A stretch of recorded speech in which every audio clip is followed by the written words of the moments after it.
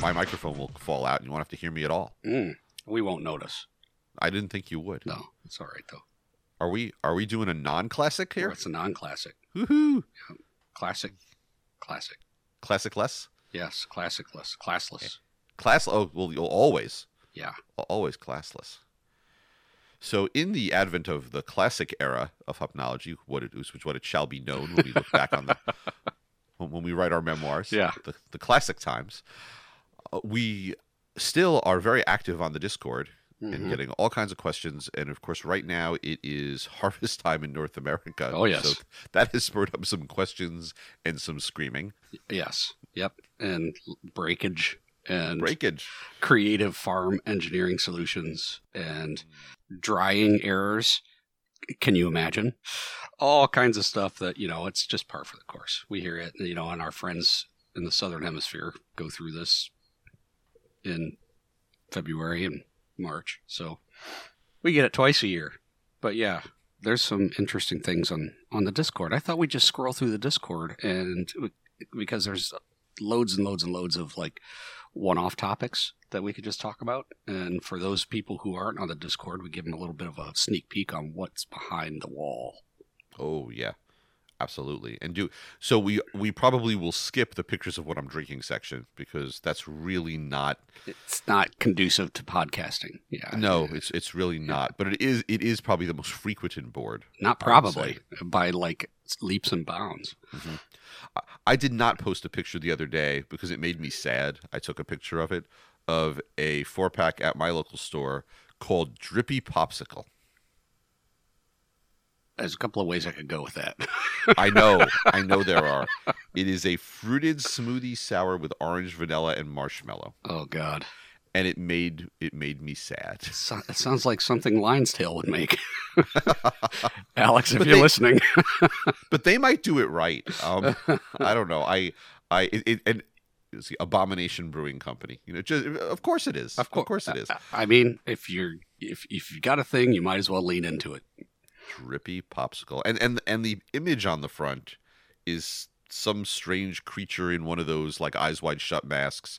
I don't know. There's so many things wrong with this. Everything wrong with brewing today. Drippy Popsicle, QED, and end of proof. Yeah. Little math joke there for some of you. Yes. Anyway, not what we were going to talk about today, but Not. I just made me, when I brought up the pictures of things I'm drinking, I thought of something I was not drinking ever. Okay. What's been going on with the gang? Holy hell. I'm just sitting here scrolling through... Doom scrolling. Yeah, just the harvesting, drying, processing one. I'm back to March.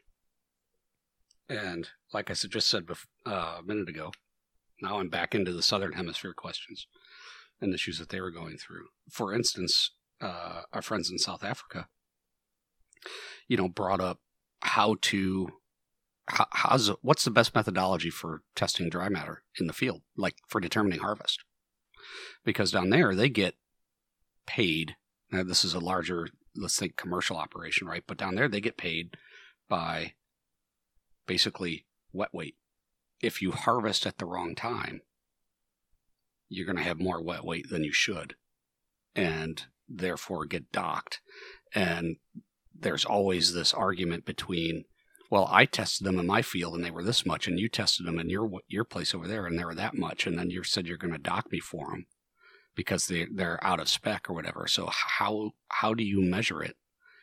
How do you measure moisture content in the field dead accurate?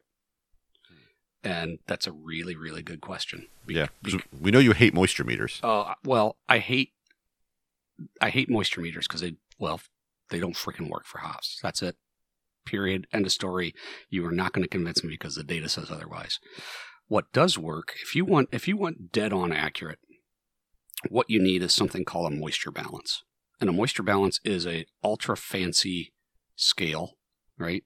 That you would use to weigh your samples during the drying process.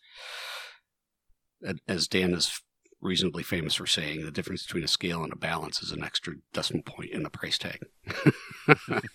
And then when you add moisture balance, you move that decimal point again. It's very expensive. So you have a very, very sensitive balance that has a heat source in it. And really what it's doing is it's monitoring the weight of that cone or that sample as it's being dried down. And usually moisture balances are used in the pharmaceutical industry when they're drying down active ingredients, because usually most of the pharmaceuticals are made, well, they're all made in a liquid environment, and to get them in a pill form, they need to be powder. So in order to make sure that you have the exact right level of active ingredient in there, you do it by mass, do it by weight. And so then you monitor how fast it's drying down and to what level what it should weigh given how much water you put in the solution to begin with. Same thing goes with hops, where you could put a sample in there and put it under the heat source and watch it dry off and watch it until it stops changing weight. Then you've basically driven off the water and volatiles that are active in that temperature range. Because you can set the temperature as well, right? You don't different levels of volatility. Granted, the lower the temperature, the longer it's going to take to dry down. This is not a fast process. This takes hours and hours and hours. So realize that when you're putting some cones, if you get a hold of one of these, and I had one for our lab, got it at auction for like $500 or $600. New, they're like $8,000. Wow. So very sensitive pieces of equipment. But that's how one would be like, here are my analytical data from a moisture balance that was calibrated by that has a certificate of calibration. What are you using to say that they're not dry? Right. So that's one way to do that. The other way to do that is my question back to him. This is our user MacD down in South Africa, was how confident are you in your sample size? Because what hops you take your sample from, like where in the plant, where in the field, how many samples are you taking? Taking one across 50 hectares? Are you taking, what is a good representative sample size to figure out what is my average moisture content? Because if you're going to harvest these things and they're going right to the dryer wholesaler, then you need to understand what your average moisture is across the crop. Sure. And it's an interesting problem to be in, because it's like, okay, I can take multiple measures and average them. But then when I get it all harvested, so it's all off the vine, and they're all massed, and then they're going to take another aggregate sample. Well, how is that sample being taken, and where is it being taken from? And how much variability can you expect to be in that? I mean, I haven't done the math. I'm not the statistician among us. So I could imagine there being a lot of potential for variability. Huge potential. And if that's like the methodology that's being used in order to determine how you're going to get paid, I think you got to like eat it. I don't know. I don't know how else to do that other than to be super confident that you got a reasonably representative sample, so that the variance between what you measured and what they're going to measure is as small as possible. Yeah, I agree. I hadn't really thought about that before, but you're right. There's so much variability there. I'm curious from a horticultural perspective, what kind of variability would there be if you are going to take a sample off the vine? Top of the plant, bottom of the plant, middle of the plant. Like even that is going to give you different results. Huge. So the cones at the top of the plant are going to be more mature because the plant flowers from the top down. So moisture content, and he goes on to ask questions too about how much does rain and mildew and moisture in the mornings and whatnot affect cone moisture content? Very little. And people, that blows their minds. Because you have to keep in mind, when cones are drying down on the vine, because of they're going into their, what we call their senescence phase, right? So their programmed cell death, this part of ripening, that moisture loss is physiological, right? It's not environmental.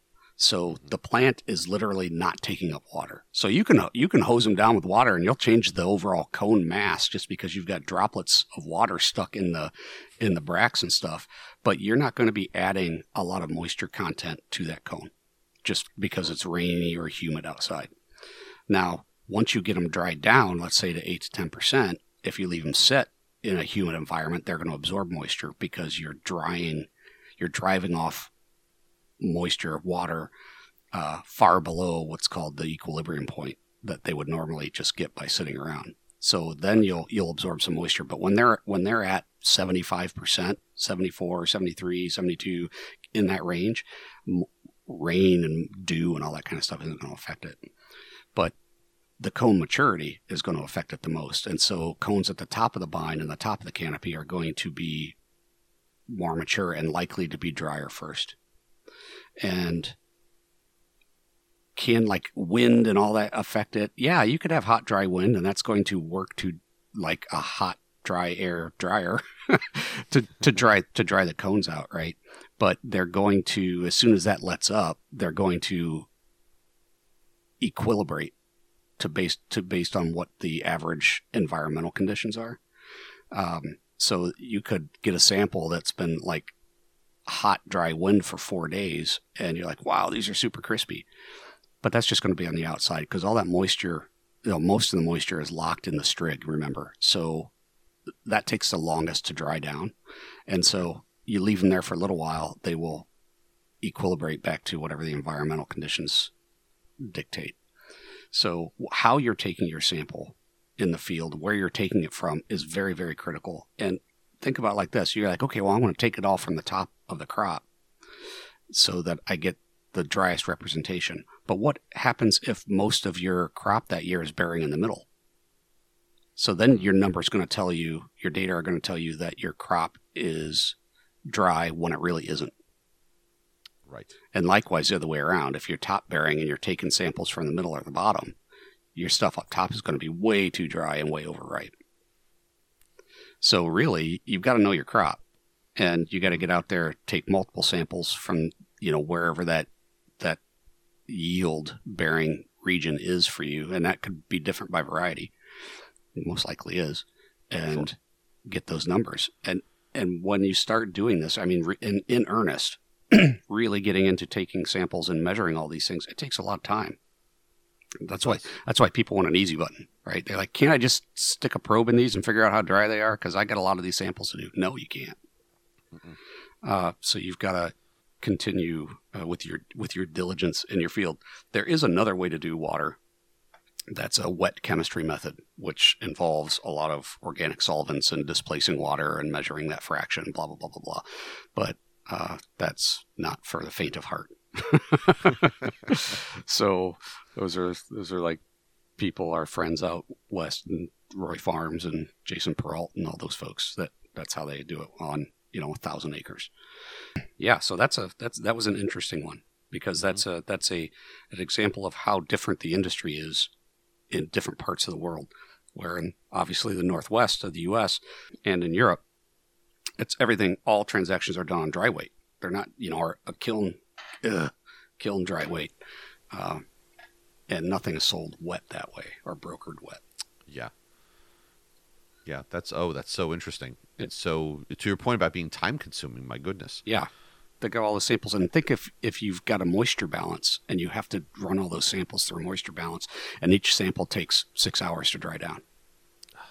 The difference that you're introducing just because of the time dilation between taking samples is going to introduce variability. Yeah. So I don't think a moisture balance is really all that valuable at that point. I just go with the microwave and get really good with it. Yep. And put on a very long extension cord, bring it right out in the field. You could do that. You absolutely could do that. You could do that. You could. I'm picturing a Ghostbusters like uniform with a microwave on their back, and you've got your poor intern there who's walking around next to you wearing the microwave. Like, okay, turn around. Okay, Tibor, turn around. Stomp your leg 3 times for 30 seconds. It's 10 seconds to stomp. Here we go. Exactly. Yep. Put a little one of those little heel generator things, that you take on the airplane to charge up your phone. Mm-hmm. Yeah, I was going to need a big one of those. But anyway, that was a good one. I like that one a lot. Mm. And then you might expect, as you would, harvesting and drying takes a hiatus until, right around now. And then it's a flurry of North American stuff. Yeah.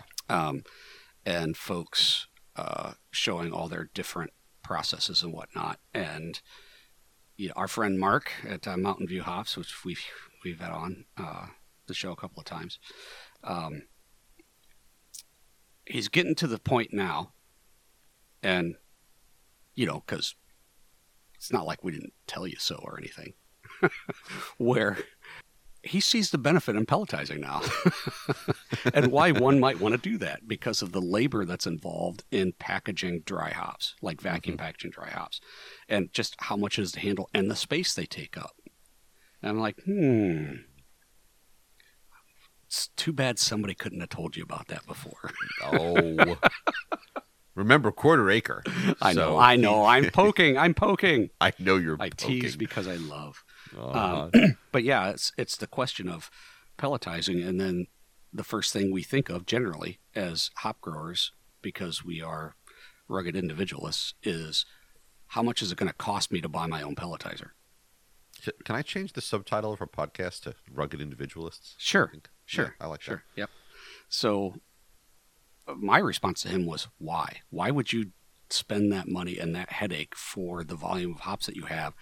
Send them to Chad at the vineyard and have him do it. And then it's like, I got all the shipping and I got blah, blah, blah, blah, blah. And I'm like, do the math. And so we do the math. And the answer is, why wouldn't I do that?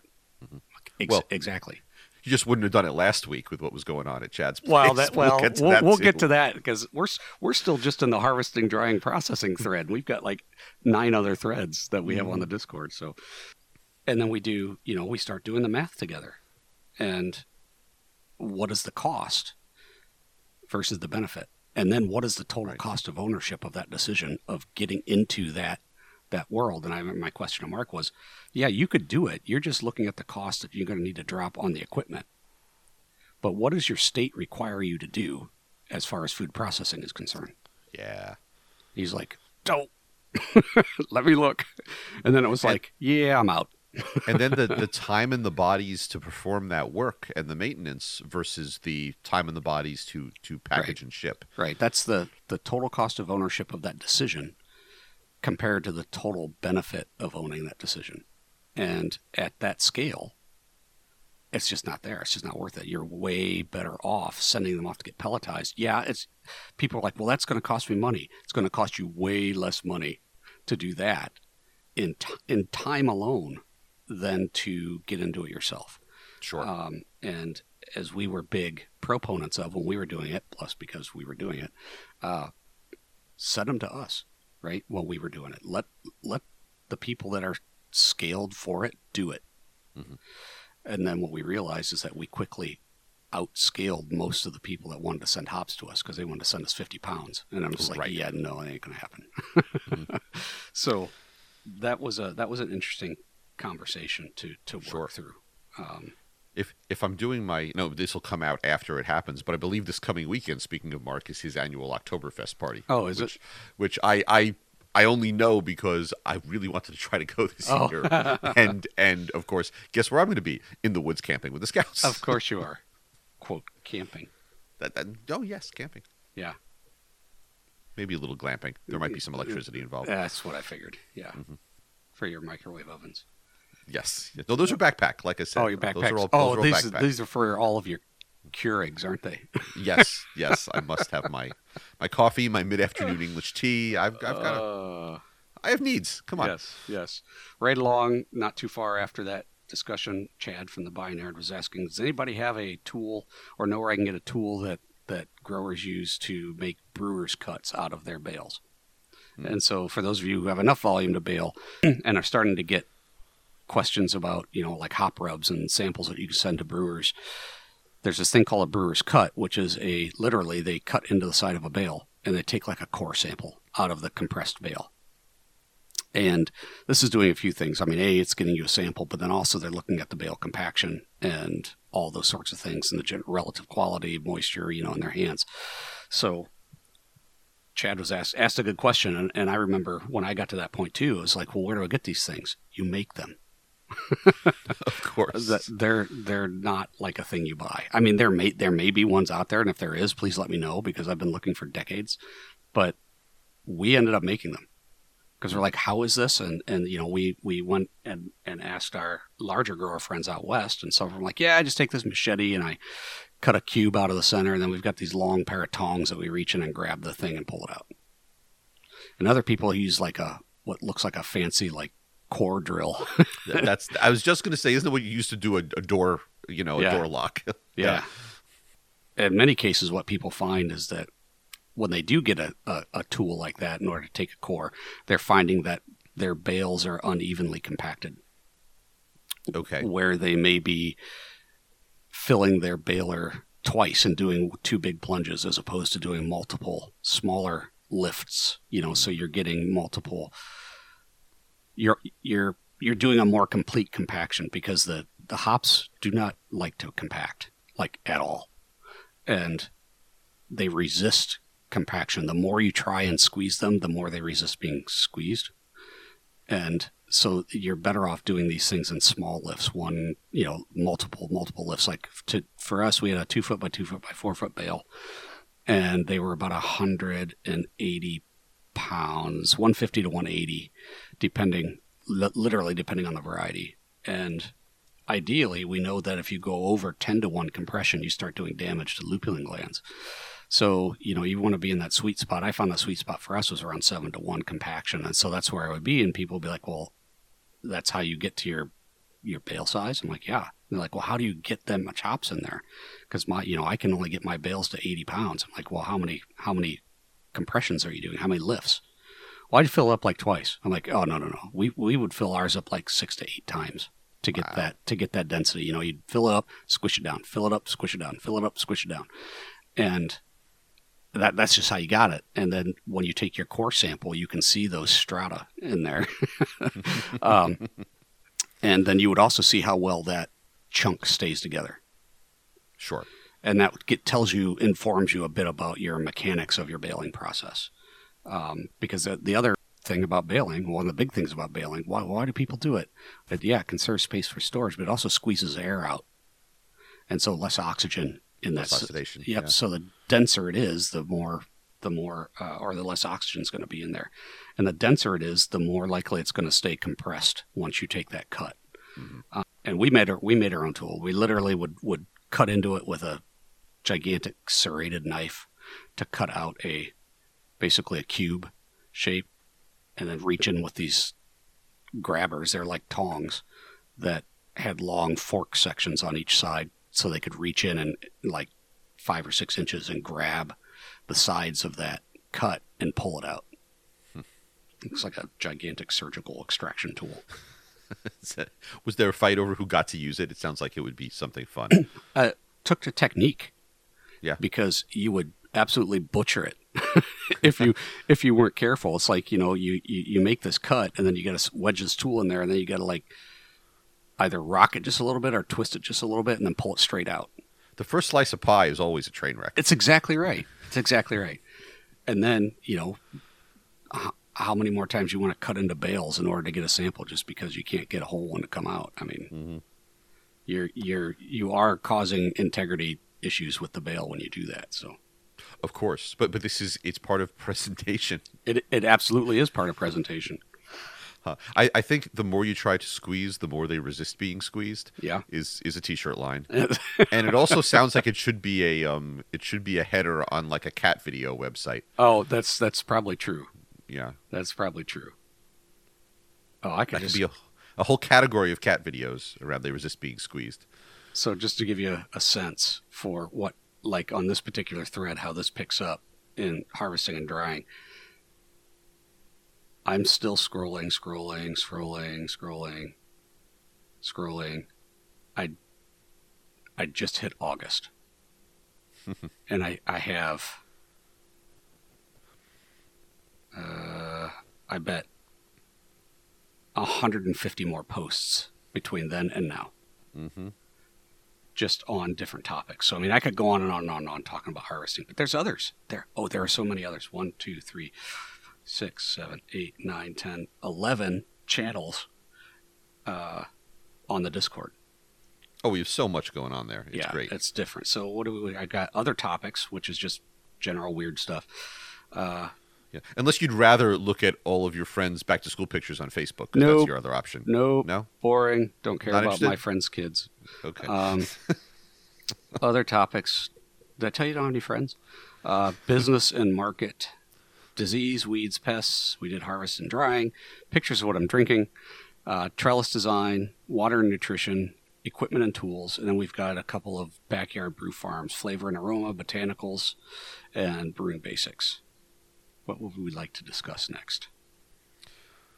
Ooh, boy. There is so much. The business and market one is usually, it's all over the board. It's anything about the beer industry, hops, we throw stuff on there about barley.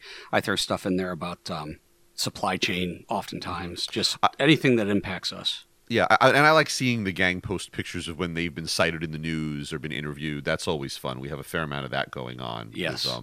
Because Chad's had some write-ups, and we've got one here for Tipsy Mule. So it's fun to have everyone share their little moments in this, not so little moments in the spotlight, because press is important. It is important, and we want to celebrate those things. It's just all over the board, which is the whole idea. There's whatever news is out there, and then of course you people that love to just poke me to get me all worked up on various topics that they know I will just go off and rant about, like terroir, because it's not a thing. Anyway, it's mentioned in the latest New Brewer article. I can't wait to tell you about that. Oh, I'm sure it is. So that's there. The disease, weeds, and pests has no seasonality. It's just all over, and it's very much issue related, right? So it's usually, I got this thing. What is this thing? How do I deal with this thing? Recently, I would say like in the past year or so, as our hopnologists get more experience under their belts with their own farms and understand their disease cycles, has become very specific around, hey, does anybody else use this compound, and what is your spray schedule? Blah, blah, blah, which is great because it tells me people are listening. And we're getting into some specifics. Or they'll say, this is how we spray, or this is the rig that I'm using, or this is the nozzle type, and what kind of coverage are you seeing if you've got one like this. It's really good. I like it quite a bit. A lot of talks, as you would expect, during the season based on weed pressure. Like in the middle of summer, it's all about grass. It's like, how do I get rid of this freaking grass? A lot of it is about what is our, any thoughts on planting cover crop and who would do that. So Justin up in Saskatchewan area posted a question about that, about does anybody plant, like oats or anything like that in their rows or in their yard after they've harvested to outcompete weeds. Right, so you can just kind of like turn the lights off on weed maintenance. And I had told him that I suppose you could, but as much field work as we are doing in our yard after harvest, I could just see it just getting completely destroyed. Yeah. And he's like, oh yeah, good point. I've never done it. I may be completely wrong, but that's why I never really bothered, because we were out there. And I'm usually just flat mowing everything at that point anyway. Or I'm out spot treating with Roundup or something like that. But I've never done that sort of seasonal cover cropping that way. But give it a shot. It might work for you. Yeah. Loads of questions. Chad had another one about using certain compounds to control Alternaria. So Alternaria is a fungal disease that causes cone discoloration, usually near harvest, causes these reddish-brown discoloration of the cones. Mm-hmm. And there really isn't a lot labeled for Alternaria. And so we're talking about, well, has anyone ever used this compound? Has anyone ever used that compound? And there may be some discussions about off-label uses here. I'm not going to lie, but it's a lot of good back and forth about you might try that. Let us know how it works, but what about this? Or aren't you worried about this or that? And one of the things I brought up is, that probably will work from an active ingredient standpoint, but what is your pre-harvest interval? Because this Alternaria is usually happening close to harvest, and a lot of these compounds that we could spray, they have a really long pHI. And so now you're like, oh crap, not only am I spraying off label, I'm going to have residue. Yeah. And so you're like, crap. Which is why, like, Alternarias can be a problem because it happens so close to harvest, there's very little one can spray to control it. So, you're down to things like coppers and whatnot. But even then, brewers don't like to see copper on their hops because it messes up the yeast metabolism in the brew house. So you're damned if you do and you're damned if you don't. Right. Pray for dryish weather during harvest time. Dryish, yeah. And for us, it was never going to be dryish because it was like, I thought we ought to call our hop yard Cloud Valley hops because it's constantly foggy in the morning, like to the point where you can't see the road during harvest season. And it's just the hops are just dripping in water all night. And so Alternaria was always a problem for us. And we just ended up needing to live with it because no matter what I did to try and control it, I couldn't get them, emerald green and spotless like you see in those fake pictures, fake news. Right. Yeah. Yeah, I mean, your environment is what it is. Yeah, so. yeah. So loads of good stuff there. Water and nutrition. Yeah, I was just looking at that too, and the last thing in there, Justin in August put in, it's wonderful when you see folks keeping track of their data. Yep. And he's got 8 years of growing degree days charted for his farm just to make sure he knows what to expect and if things are off kilter. It's fantastic to see. It's great. This channel, I think more than others, the data-filled channel. Yeah, I'd say so. It's loads of, this is what my tissue test said. This is what my soil test said. This is what the history of those tests say, and this is what it looks like over the growing period, and which backs up what you just said, which is showing us the historical data. People are actually taking data. And then I think it's probably the most sciencey science on this channel, because it's usually, this is what I'm seeing, why am I seeing it? And then we talk a lot about plant physiology. And a lot of what we see here, I mean, Justin posted a good one. He's like, I was at a farm helping them harvest, and they have these enormous cones, right? And his are smaller, right? Even if it's the same variety. It's like, he asks me, he's like, so bird timing would basically mean there's an optimal time when it declines before and after the date in terms of cone filling, right? And so we start to get into the talking about the why behind the things that we're observing. And it gets very, very sciencey science here, where we start to put together all of these various topics we've talked about in this podcast over the years to say this, because of this, and this, and this, and this, all these together are probably why you're seeing this. Let me give you a good example. So a very gracious hop grower in New Zealand, Brent from Mac Hops, large grower down there. He's actually, if you follow him on Instagram, he's over in Germany and Belgium right now for the hop harvest, and he's having a good old time. Mac Hops. And he sent me a lovely note a couple of weeks ago via Instagram saying how much he loves our podcast and saying things like, you guys have a way of explaining things that we've known for a few generations but didn't know why. I'm like, perfect, it's working. But he mentioned a couple of things to me.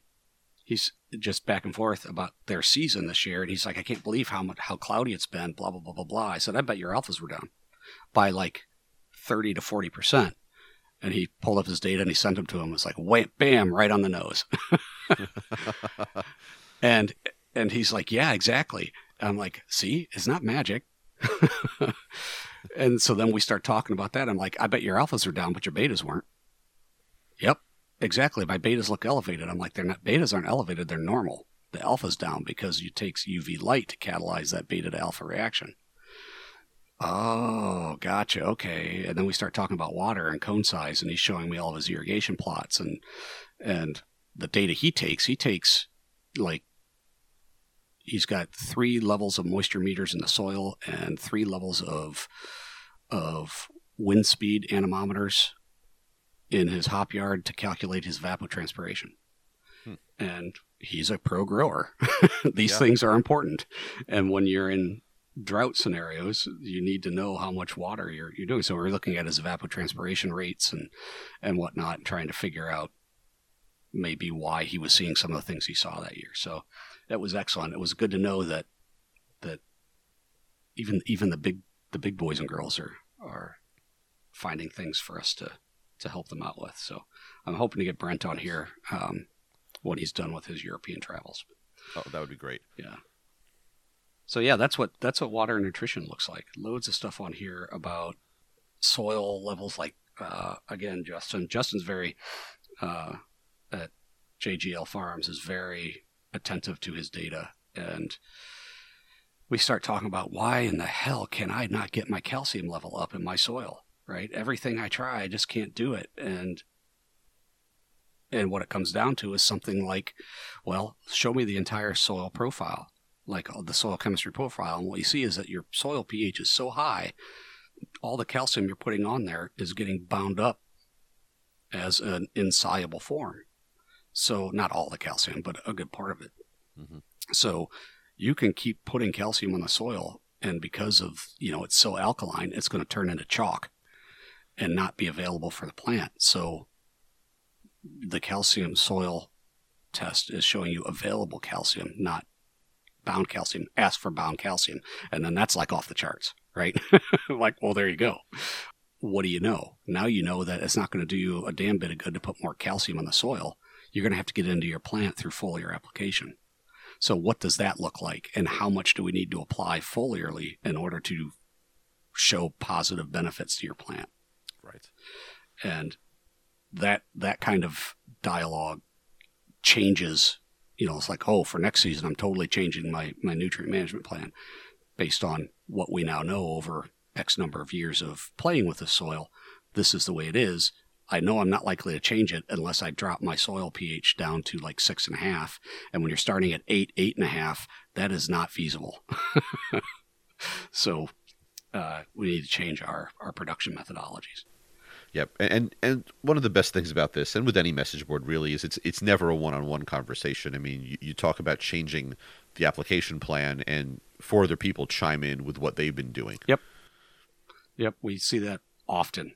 It's interesting because based on the hopnologists and sort of the things that they're paying attention to, really not what they're paying attention to, but where their mind space is, right? So the things that they're sort of preternaturally disposed to, topic-wise, are the ones that they're the most vocal about, right? And like engaged with in the conversation, and then like they don't hardly say anything on some of the other channels. It's totally fine. That's all right. But you just sort of get this feeling for the hopnologists and where their headspace is. Yeah, it's fun to see. I think we have to get into what happened to Chad. Oh, right. So to wrap it up, so back to harvesting and drying. Apparently, my absence on the Discord channel is immediately missed. And I mean, that should be a surprise to no one, really. Well, this was a bit of a crisis situation. So this required some quick action. So, yeah. I think we had a whole episode called like When Ship Breaks or something like that. Yeah. And it always happens during harvest. And how do you pivot? And no matter what, you can't have a spare part for everything on the shelf. You just don't. And because a lot of the stuff is custom fabricated. And Chad, literally, the bearings fell off his machine. So to speak, one of his main drive rollers for one of his sorting belts just took a dump. Yep. Catastrophic failure, as he described it. It was a catastrophic failure, yes. Just metal fatigue, and when that stuff goes down and the machine's going at speed, things break. So you have secondary and tertiary casualties. Oh, right. And in his case, he's got a a drum, this roller that catastrophically failed from metal fatigue, which then obviously came out of its mounting. And so you got this heavy metal thing and this belt that's spinning, and then it proceeds to mangle the belt and break a bunch of wooden cleats that are on the belt. And then now what do? It's not like you can run without this thing. And this is you just don't go buy one of these things, right? And it's not something one would expect to have an extra one laying around of, because these are not wear parts. These are functional structural members, right? So it was quite a bit of holy hell, guys, what do I do? Mm-hmm. Holy hell. And it just so happens during that time frame I got a new phone. I had not realized that Discord was not sending me notifications of new posts. Oops. Yeah. And so, excuse me, this is all happening on 8:30. And literally there's one post that's like, "Where's James?" Yeah. He reached out to me directly and said, is James okay? Because this is the kind of thing he'd be all over. And of course, it happens on a Saturday morning. Of course it does. Yeah, absolutely. And so what do? You fabric cobble the hell out of it. Mm-hmm. That's exactly what you do to get through the season. And that's what Chad did. And he's posting pictures of what he did. And I couldn't have done a better job. It's exactly what I would have done. And then once we're past that panic, we start talking about, well, what's the fix? Right. Oh, and I misspoke. This was a Tuesday. I had the wrong month in front of me. Okay. But it wasn't as bad as it happening on a Saturday morning. But he immediately shoots a bunch of pictures and he's like, anyone? Bueller? Yeah, right. How are we going to? Yep. And folks started jumping in. Yep. With thoughts and, hey, I have something, I can ship it to you. It'll take 2 days. But he then posted a picture. Here is my farm hack. Mm-hmm. And he got it working. That's exactly what I would have done. Yeah. Cut that what I say, my two favorite tools, the essential tools in the hop yard is an angle grinder and a wire welder. Mm-hmm. And with that, you can pretty much fix anything. And that's exactly what he did. Cut off the old section, fabric cobbled a new end cap with a axle stud sticking off one end. And does it spin? Yep. Is it going to eat itself? Nope. Get her back up and running. It ain't pretty, but she'll work. Once the season's through and we have a chance to think more clearly, what's the most reasonable repair?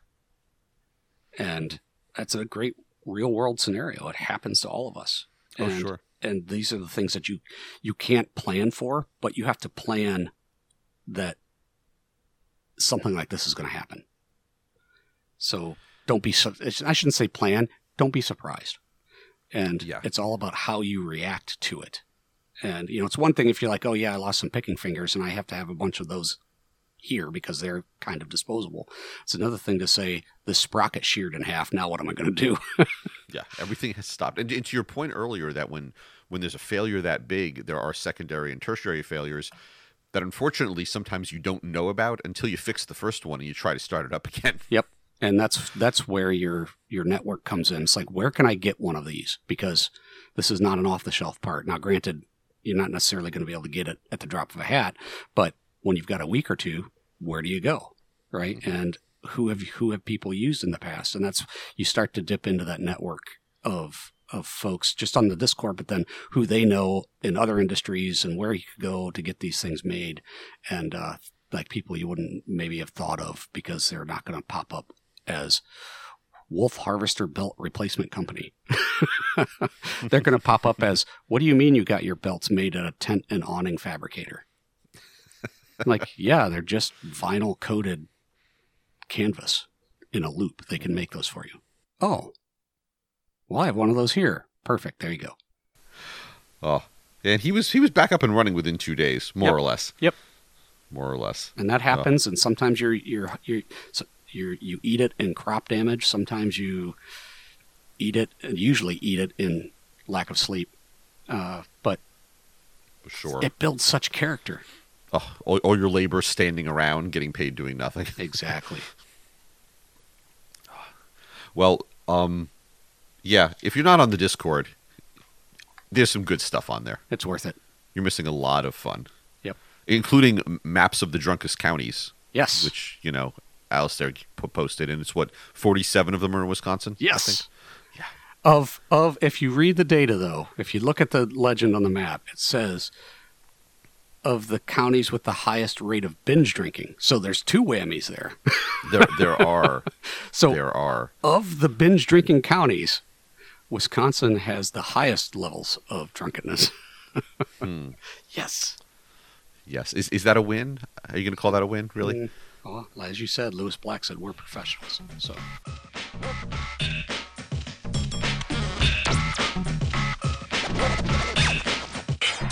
Did I tell you I don't have any friends?